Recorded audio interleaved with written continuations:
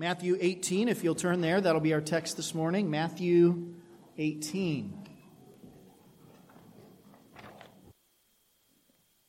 Matthew chapter 18 is about living together as fellow citizens of the kingdom of God. If you don't have that written in your Bible or you don't remember it from last week, it might be a good thing to jot down or at least store away in your memory banks. Chapter 18 is where Jesus teaches his disciples about living together in the kingdom of God. He began the chapter by teaching us that you must enter the kingdom of heaven with humility like a what? Like a little child. No one is great in the kingdom of God. You come small or you don't come at all. You enter the kingdom with humility, but today he's going to talk about caring for the little children that are in the kingdom of God, caring for other disciples. These little children, or these little ones, you can see in our text, which is going to run from verses 5 to 14, if you'll look at it for a moment. You see that he makes reference to little children in verse 6, and again in verse 10, and again in verse 14. Who are these little ones? These little children, this is a reference to all believers, to Christians. We know that because in verse 3 he had said that the only people who are in the kingdom are those who are like little children. And because in verse 6 they are explicitly described as those who believe in me, or at least those who confess faith in the Lord Jesus. This is the same way Jesus used the term back in chapter 10, verse 42, when he referred to the prophets as little children, or any righteous person, he said, as a little one in the kingdom of God. So he's going to talk about taking care of little ones. And I remind you again that there are no great ones in the kingdom of heaven. No one enters the kingdom of heaven because he's deserving of it, because he's better than other people. The only people who enter the kingdom of heaven are ones who trust in the one who was good, who was great. There is only one good, and that is God. And the only one in the kingdom of heaven who opens the door to the kingdom of heaven is the righteous one, the Lord Jesus Christ. Christians are in the kingdom of heaven not because they're good or because they're better or because they're mightier, because they're more powerful or because they're wiser than anybody else in the world. They enter the kingdom of heaven because they look to God and they say, "Woe is me, for I am undone. I am a sinner. Have mercy on me for the sake of the Lord Jesus Christ." They make themselves low by the grace of God, and thus they are brought into the kingdom. Not only does that humility affect how we think about our relationship with God, it also affects how we think about our relationship with other people, others in the kingdom. And that's where we ended last week with verse number 5, where he says that we should receive the little children in the kingdom. We should receive one another as brothers and sisters in Christ without sinful comparison among ourselves. And in this chapter, he's going to go on and warn us about the opposite of receiving the little ones. He's going to do it in two ways. The first is in verse 6, if you look at it. He warns us about causing one of the little ones who believe in him to sin. And secondly, verse 10, he warns us not to despise the little ones. So here in this chapter, we're learning how to care for the little ones. That is the family of Christ, those who believe. Let's read our text together, verses 5 through 14, Matthew chapter 18, beginning in verse 5. Whoever receives one such child in my name, whoever receives one such child in my name receives me, verse 5. Verse 6, but whoever causes one of these little ones who believe in me to sin, it would be better for him to have a great millstone fastened around his neck and to be drowned in the depth of the sea. Woe to the world for temptations to sin. For it is necessary that temptations come, but woe to the one by whom the temptation comes. And if your hand or your foot causes you to sin, cut it off and throw it away. For it is better for you to enter life crippled or lame than with 2 hands or 2 feet to be thrown into the eternal fire. And if your eye causes you to sin, tear it out and throw it away. For it is better for you to enter life with 1 eye than with 2 eyes to be thrown into the hell of fire. See that you do not despise one of these little ones. For I tell you that in heaven their angels always see the face of my Father who is in heaven. What do you think? If a man has 100 sheep, and one of them has gone astray, does he not leave the 99 on the mountains and go in search of the one that went astray? And if he finds it, truly I say to you, he rejoices over it more than over the 99 that never went astray. So it is not the will of my Father who is in heaven that one of these little ones should perish. So what does it look like to take care of the little ones, to take care of our spiritual brothers and sisters in the kingdom? Well, it looks like receiving them, embracing them, loving them, not making ourselves great over them, but in the negative, it looks like being wary of some attitudes that we could have towards others, being wary of some ways that we could affect one another. That's part of what it means to care for the little ones. What are the 2 things that the Lord Jesus warns us about? The first warning is in verses 6 through 9. And our Lord is warning His disciples against leading a Christian brother or sister astray.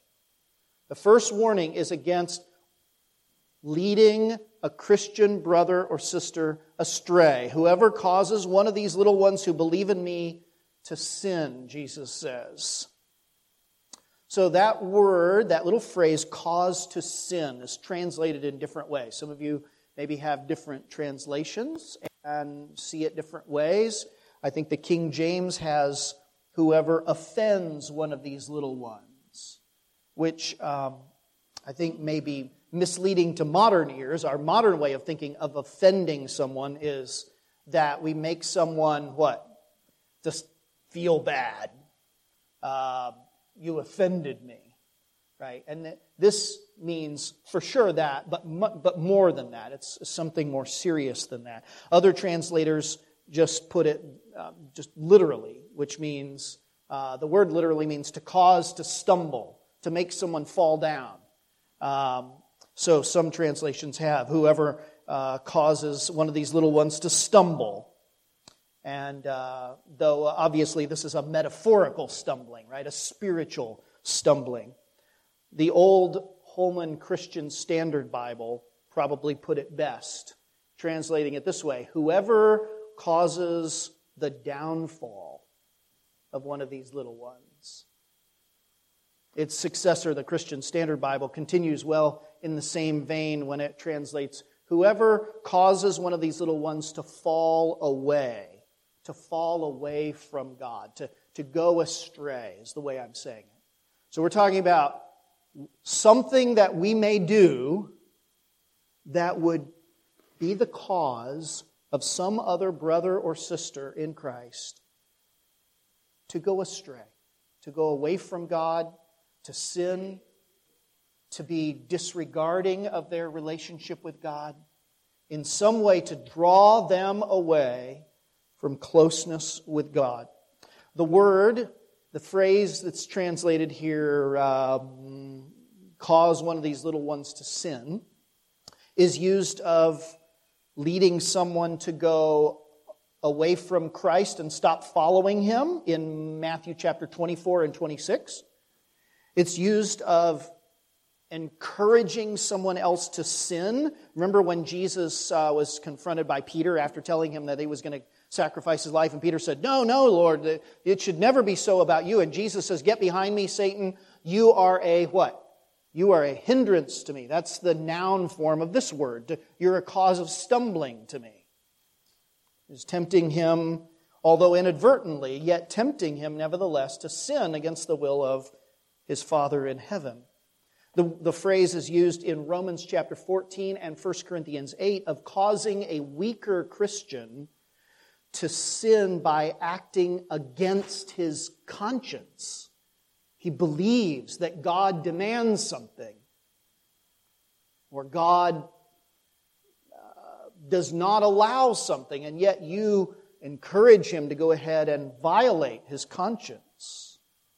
In other words, it's tempting another Christian to think about sin as if it's no big deal. It's no big deal. And that happens more often than you might think. It happens when people who call themselves Christians go on living in sin unrepentantly. I'm a Christian, but look how you're living. It's no big deal. God wants me to be happy. And what that does is that it emboldens other little ones to go on and sin too, to not care so much about their holiness, their relationship with God. And that, the Lord says, is a great and serious sin indeed. The phrase is a reference to someone who sins in such a way as to bring public scandal. In fact, that's the way the Greek word just has scandal in it. You translate it into English letters. It's scandal. It's someone who brings a public scandal on the name of Christ or on the integrity of the gospel while calling himself a Christian. And so brings harm to the body of Christ. Because here's Jesus' point. Whenever someone sins like this, they never just affect themselves. Your sin always has an impact on those around you. Jesus is condemning or warning us against not only sinning ourselves, but doing anything that would lead a brother to sin or to go away from closeness with the Lord and sensitivity to the Lord and to His conscience and to the Word of God. There's a great warning against this. Jesus emphasizes in this text both the seriousness and the guilt of such an action. Look in verse 6, the end of the verse. He says, it would be better for this person to have a great millstone. Picture that. Huge millstone that the ox turns around on its axis to crush the grain and separate the wheat from the chaff. Great millstone fastened around his neck and cast and drowned into the depths of the sea. Jesus is wanting you to know this is a serious thing indeed. The most ferocious thing I can think of in the world may be a parent whose child is in danger. Right? I read an article a while back about a woman, in fact it was this spring, in British Columbia, up in Canada. And there was a cougar, a mountain lion, a puma, that actually got into their backyard and grabbed her 7-year-old son and was dragging her son off. Now, you mamas in here, you tell me where you would be. You would have superhuman strength. And she did. She screamed and ran out the door and threw herself on this wild animal. And literally, with her own hands, she pried the animal's jaws loose while she was praying out loud the entire time as she gave testimony. That's the spirit of a parent who is going to take care of his children. And what God is saying, what Christ is saying here is, your brothers and sisters in Christ, they're God's children. And you can be sure that God takes seriously anytime anybody harms one of God's little ones. That is no small thing. These little ones are God's children, and He will defend them. It is a serious thing to lead them astray, to turn any believer away from Christ in any way, to make any brother or sister think lightly of sin by what you do or say, by belittling someone for doing what they believe is right before God, by going on in your sin and emboldening your brothers and sisters to do likewise. Jesus says this is a serious thing indeed. And, of course, when people are at war with God, they're always tempted to make excuses for their sin. Right? Have you not been there to some degree? People rationalize away their guilt. Jesus will not allow someone who harms a Christian to be rid of that guilt. He says, verse 7, notice what he says now. Woe to the world for temptations to sin. For it is necessary that temptations come. They are inevitable in this fallen world.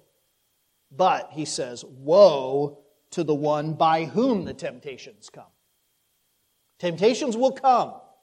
It's necessary. But woe to the person who brings the temptation. Woe to the person who does something that deliberately tempts another Christian or a Christian, maybe a less mature Christian, to become bitter or envious or lustful or unbelieving or emboldened in sin.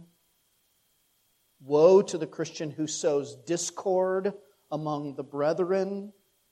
Woe to the one who flaunts the gospel in some public way. Let none of them make excuses for sin. That's what Jesus is getting at here. There is no excuse. Your guilt will be on you. Let no one make excuses for his sin. You remember Balaam, the story in the Old Testament? Balaam did exactly this. And Balaam, you think about how Balaam is held up even in the rest of the Scriptures as an example of the seriousness and the guilt of this kind of thing. Balaam, a prophet who was hired by Israel's enemies to bring a curse upon the people, and finally unable to curse them, he says, okay, here's what you do. You take the Canaanite women and introduce these unbelieving, heathen, pagan women. You introduce them to the men of Israel. And before long, well, you know what happens. They intermarry, and the hearts of the people of God are turned away from God to worship idols. What could Balaam say? I didn't do a thing. I wasn't forcing these people to do anything they didn't want to do of their own free will. They chose these actions. They chose their wives. I didn't force them to be married. And yet Balaam is held all the way through as an example of wickedness and ungodliness because he put a stumbling block. He put a scandal in the middle of Israel. Jesus says it is necessary that temptations come. It is necessary. Why? Because God has ordained that the world be as it is. Right? Don't you say that?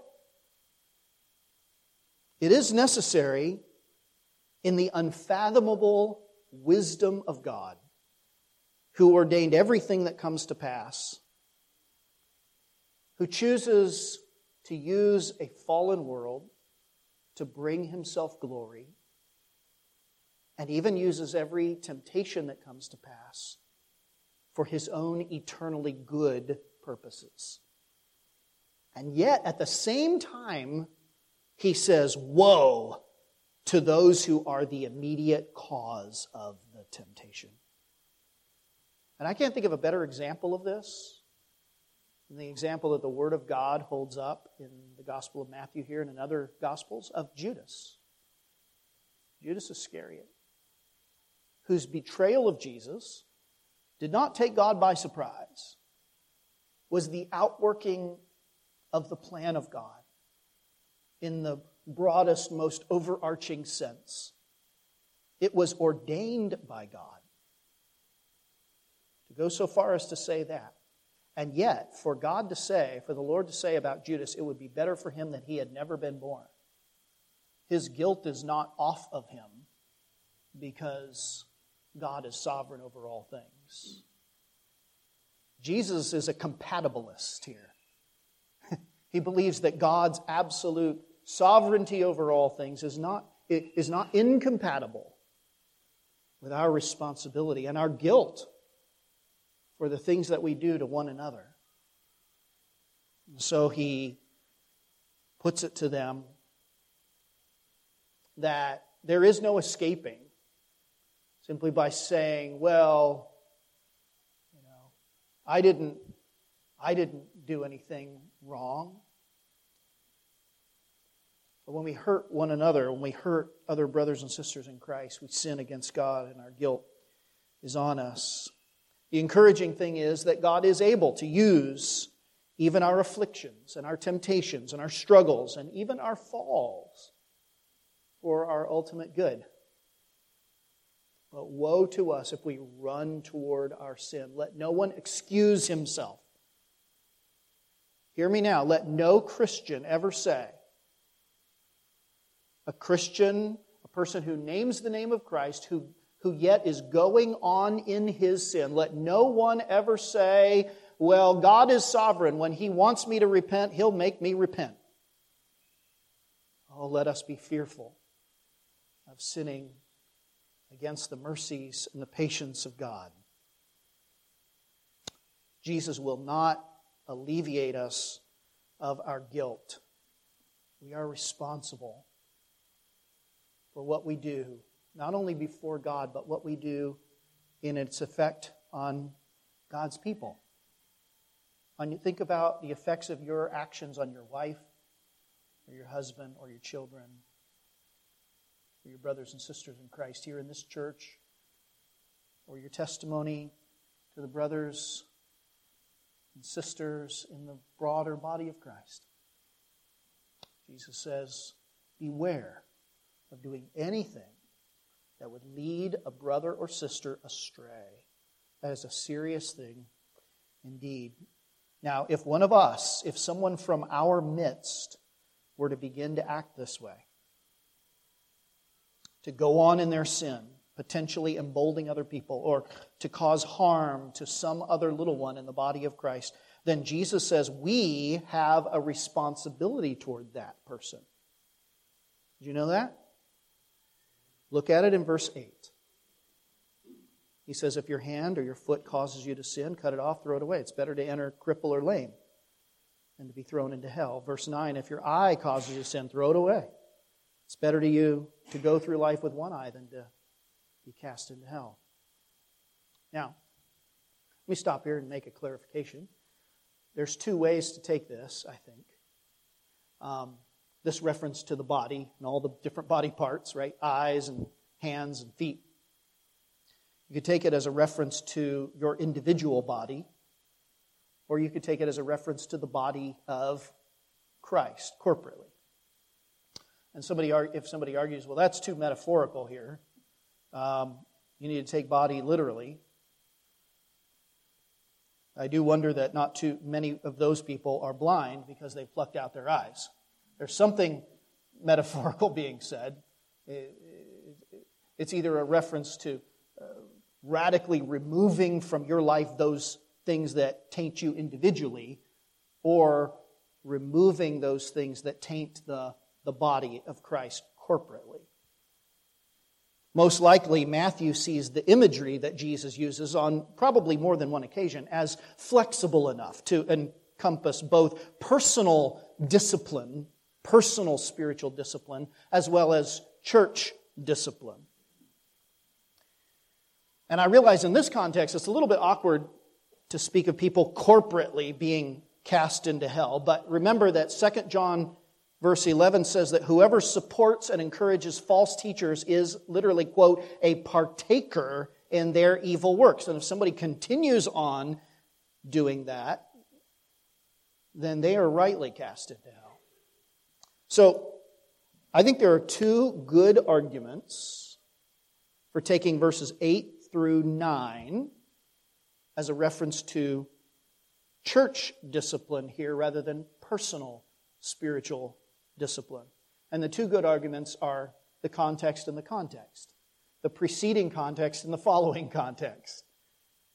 The preceding context being verse number 6, where it is a person who causes someone to sin.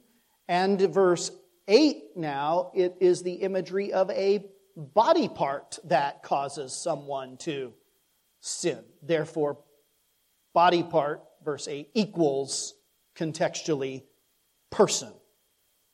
It is a body of people, I think, in mind here.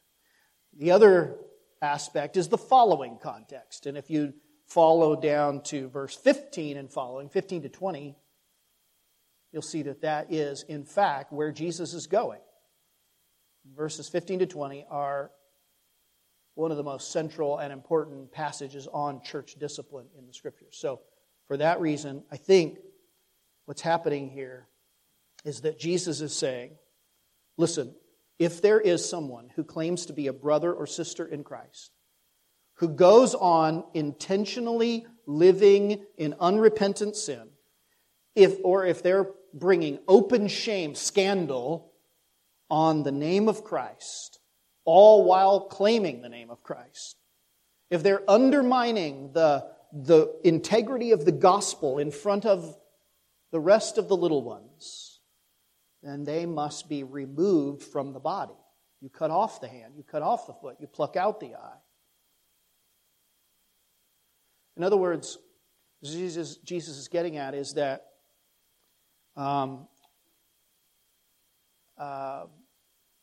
reproof as a church, reproof of a sinning brother or sister, admonishing, even disciplining as a church, should not be looked at or thought of as an unloving thing. It is the very way that we love the congregation of the little ones. So that no act belittles the gospel before us. That nothing would embolden any of us to go on in our own sin. Now that's the first warning.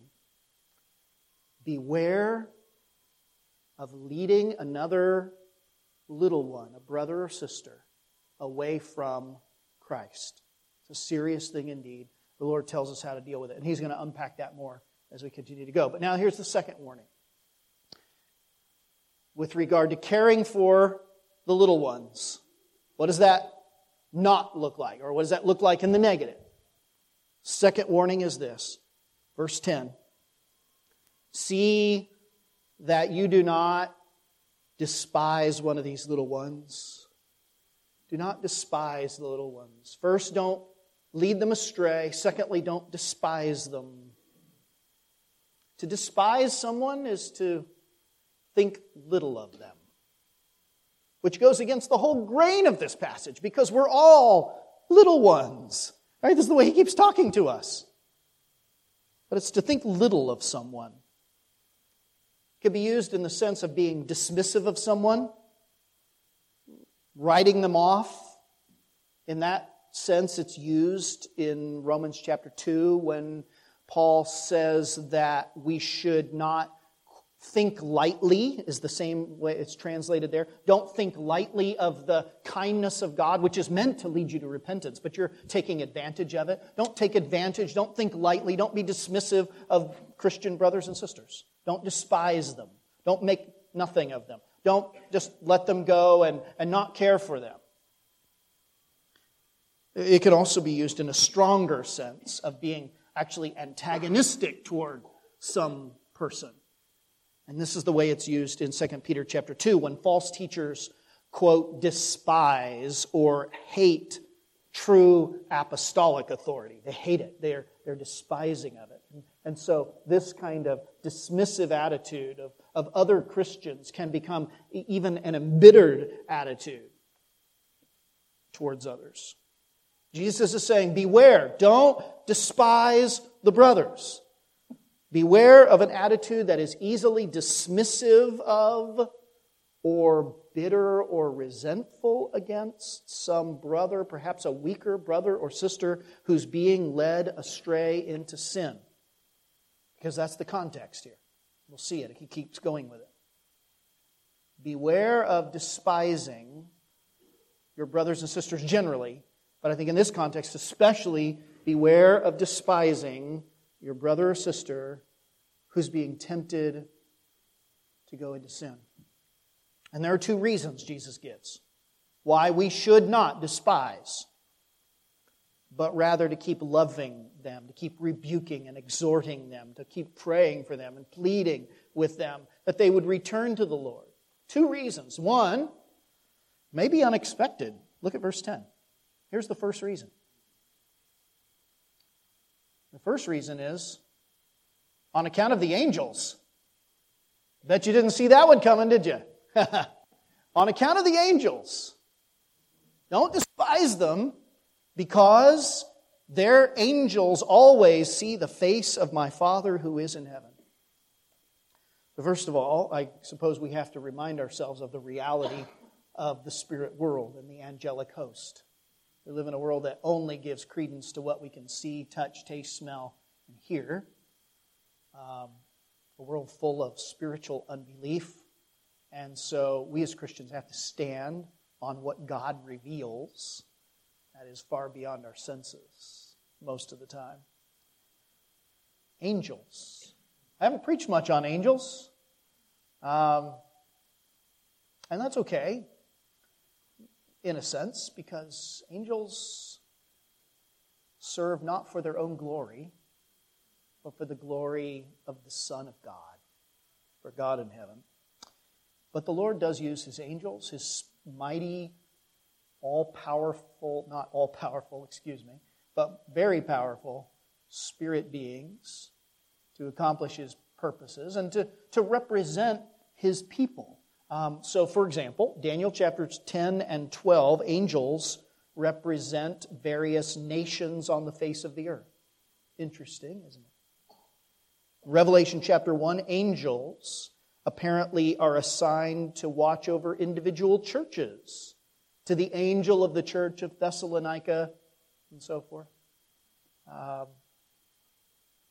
Whether this text is enough to prove that each individual Christian has his own individual guardian angel, I'm not real sure. But we do know, more generally, that God does send His angels, Hebrews chapter 1, verse 14, as ministering spirits for the good of His people, to do God's bidding and watching over us. God does that. The angel encamps around those who fear the Lord, Psalm 34, verse 7. We can be visited by angels, even unawares, Hebrews chapter 13 and verse number 1. And angels represent the people of God before the throne of heaven. So Jesus is saying here, isn't it? Their angels always stand before God in heaven. Say, which one's mine? They're all mine by the grace of God. God calls the host of heaven for the sake of His people. And they represent Him before God as a what? As a sort of constant reminder before the holy throne of heaven that His people are before Him, so that He never forgets His little ones, even when they're tempted to go astray. but we are always before the Lord through our angels. And so Jesus says, don't despise one of these little ones. Their representatives are standing in front of the throne of heaven.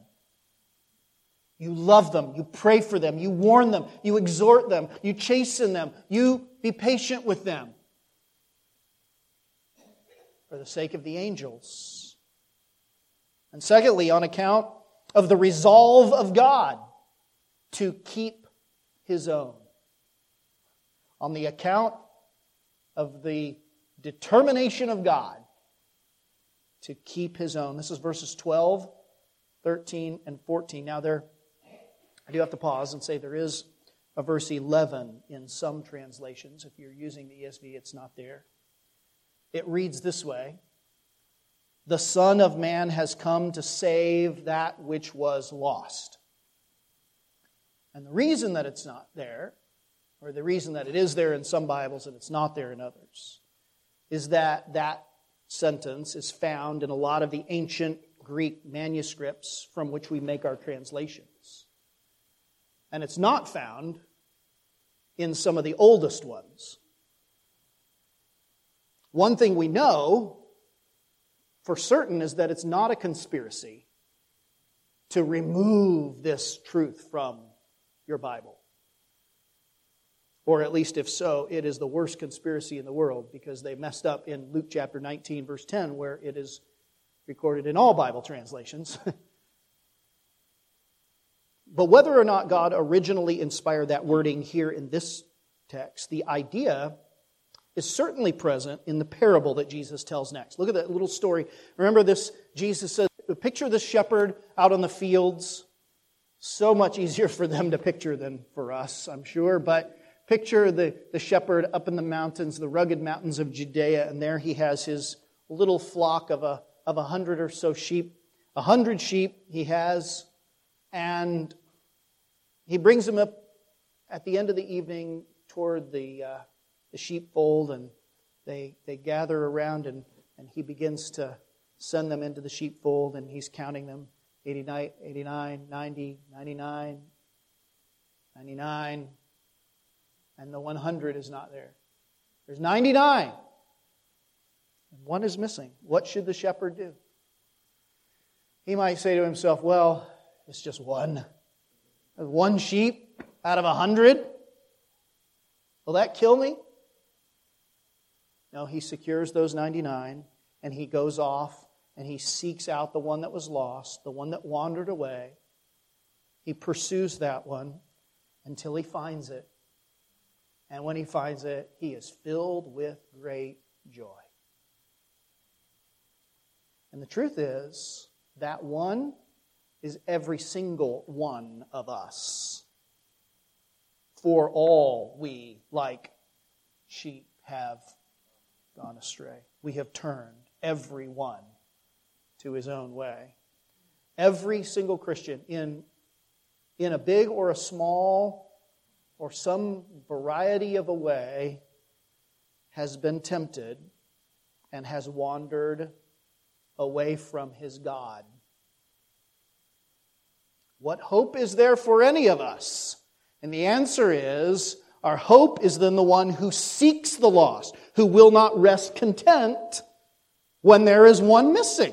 One that really belongs to him. He will seek him to the ends of the earth. He will spare no expense until he hunts him down. He is resolved to keep all who belong to him. So Jesus says it very strongly in verse 14. It is the will of my Father that not one of these little ones should perish. If that person is truly a child of God, then God determines to keep that child.